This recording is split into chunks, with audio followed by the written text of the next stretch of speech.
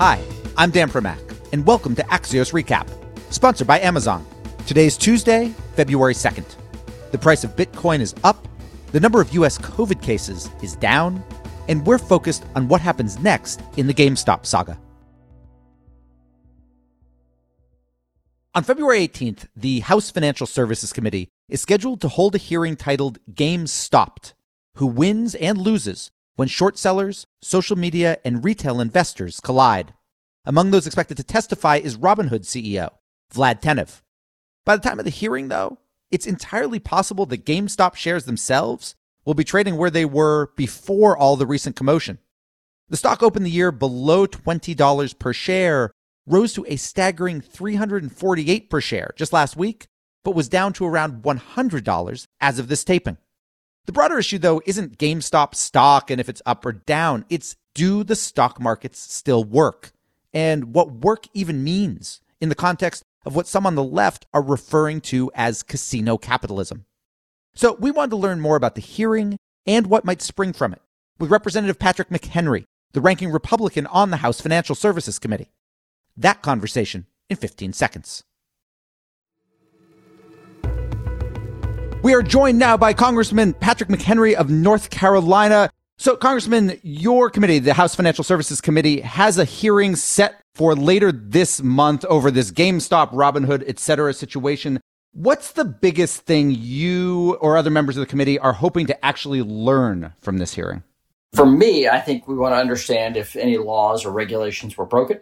That's number one. Number two, what laws or regulations inhibited this or created this circumstance. I think of anachronistic or regulations or inappropriate regulations that have driven more interest in a narrower range of stocks, narrower range of opportunities, investment opportunities. How do we widen the availability and open up markets? How do we democratize finance in a real and vigorous way? And that's what I'm thinking about as my secondary purpose with this hearing.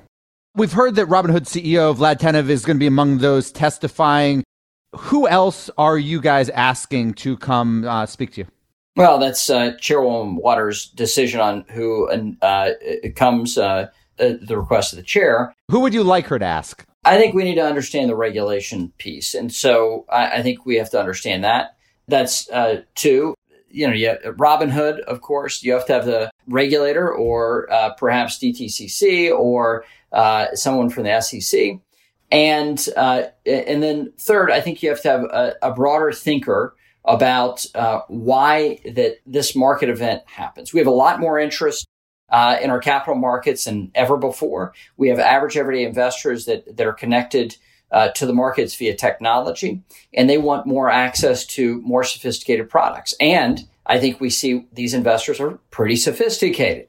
And we don't know how any market shakes out. We don't know how any investment shakes out for sure. But overall, you're looking at a pretty sophisticated investor class that wants access to the other investment opportunities. I want to understand the ways that we can open up those markets, and I'm interested in witnesses that can lead that discussion.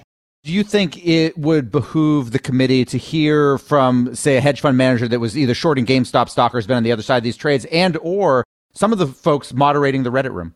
Now, that would be fine. I mean, the difficulty here is that you have, as you know from covering this, you have people that have a Reddit name and are well known under their pseudonym. That person may be a group of people, and it might be a little more difficult to track down. They also have interesting names that they've given themselves that I don't think actually connected with their actual person. I think that's a more complicated thing to get at. There seems to be two kind of competing narratives over what's happened over the past week. There's some people who say what we've seen is kind of a reflection that the stock markets, the public equity markets are broken. And then there's others who look at it and say, no, they worked fine. People shorted stock, people bought stock, and there was a conflict between the two of them. Do you feel that the stock markets are in some way broken, or was what we saw, you've talked about democratizing stocks, which is what Robinhood's kind of tagline is. Was this an example of that? Was this kind of the mission you've been talking about for years, to a certain extent, coming to fruition? Chuck Schwab, 50 years ago, started pushing down the cost to trade. And he was the first mover, and his firm was the first mover in this place to bring down fees. And then there's been this competition on fees ever since. And so the average person buying a stock today pays no fee for that stock trade. That is dramatically different than it was 10, 20, 30, 40, 50 years ago. And so that movement has been driven by technology and the availability of technology and more competition. So I think that you can't put that back in the box. And as a policymaker, there is no extent of regulation or law that can put technology back in the box, innovation or broad interest by the populace in opportunities. So you have to embrace those things rather than try to hold them off or hold them at bay like some want to do with government policy or regulation. The inevitable is pushing this to us opening up markets more broadly. The inevitable here is the embracing of technology. The inevitable here is to have average everyday investors have the same investment opportunities as the privileged few currently have in our society today. You know, when you talk about not being able to put technology back in the box, one of the criticisms specifically of Robinhood, but of other trading apps too, is that, well, yes, the fees are down. They've made it much more accessible because it's all on our phones. They've also gamified it to a certain extent and made it even more like gambling than stock market investing has always been. Fair criticism? Well, if you don't like the outcome, that's always going to be the criticism, right? And if you don't like average everyday investors taking a little bit of risk, then, that's much more of an ideological concern. We have a heavily regulated marketplace here, and the SEC has put out quite onerous regulations on broker dealers that Robinhood and all of these trading apps have to abide by, just like the biggest broker dealers have to abide by them. And so I think that's all just a sort of nanny state beliefs or ideology that is saying that you can't have average everyday Reddit users communicate with each other to do something.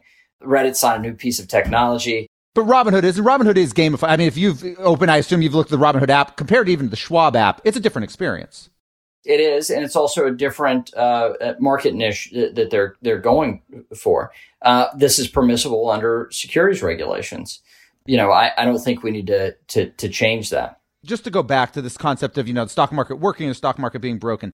Is there a fundamental problem with the market when you look at what happened with GameStop? If the idea of a stock is that in some way it's supposed to reflect the value of the company, and shorting certainly has a role in that, right? Because when a stock gets too high, the short's supposed to kind of bring it back to reality. But GameStop hasn't, gotten to be that much better of an underlying business in the last week, certainly not this many multiples.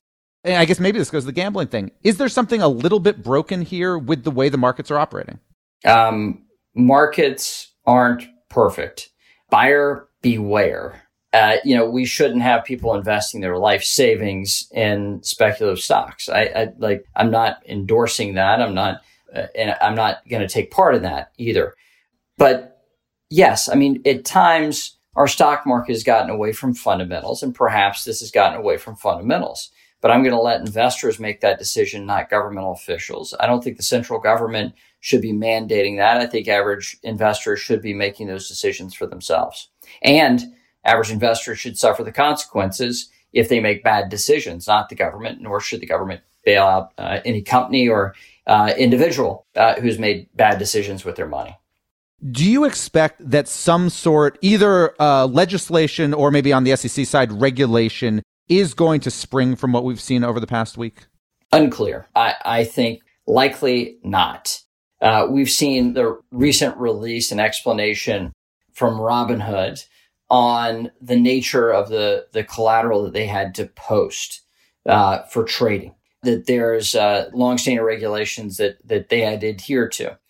I think we should not legislate to restrict the market to average everyday investors. I think that is punishing Reddit users for making decisions for themselves. And I think that would be a bad outcome. Bad outcome for our markets, bad outcome for average investors, and make us worse off. Last thing, you've been on the House Financial Services Committee since you joined Congress. Did you ever think you would be going into a hearing knowing full well that you are going to be talking a lot about Reddit users in your questions? Well, as long as I'm not quoting some of their names, I think I'm going to be okay. I'm not going to be able to keep a straight face with some of their names that they've given themselves.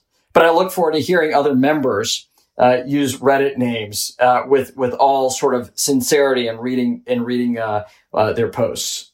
Congressman McHenry, thank you so much for joining us. Thanks, Dan. Appreciate it. Welcome back. What we're watching today is Sputnik 5. No, that's not some sort of new Russian spacecraft. Instead, it's the COVID-19 vaccine developed in Russia. Last fall, the country's government said that Sputnik V was 92% effective, easily rivaling vaccines from companies like Moderna and Pfizer. But there was a lot of skepticism outside of Russia, namely because the results weren't yet peer-reviewed. Plus, Russia.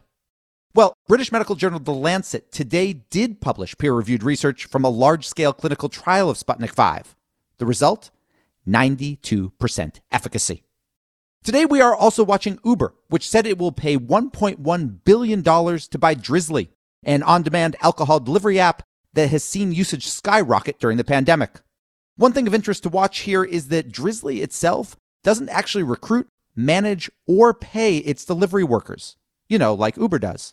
Instead, that work is done by local liquor stores, which use Drizzly kind of as back-end infrastructure. It should be interesting to see if both models can coexist under the Uber umbrella. And finally today, the American Gaming Association is out with new research predicting that 23.2 million Americans will bet a total of $4.3 billion on Super Bowl Sunday.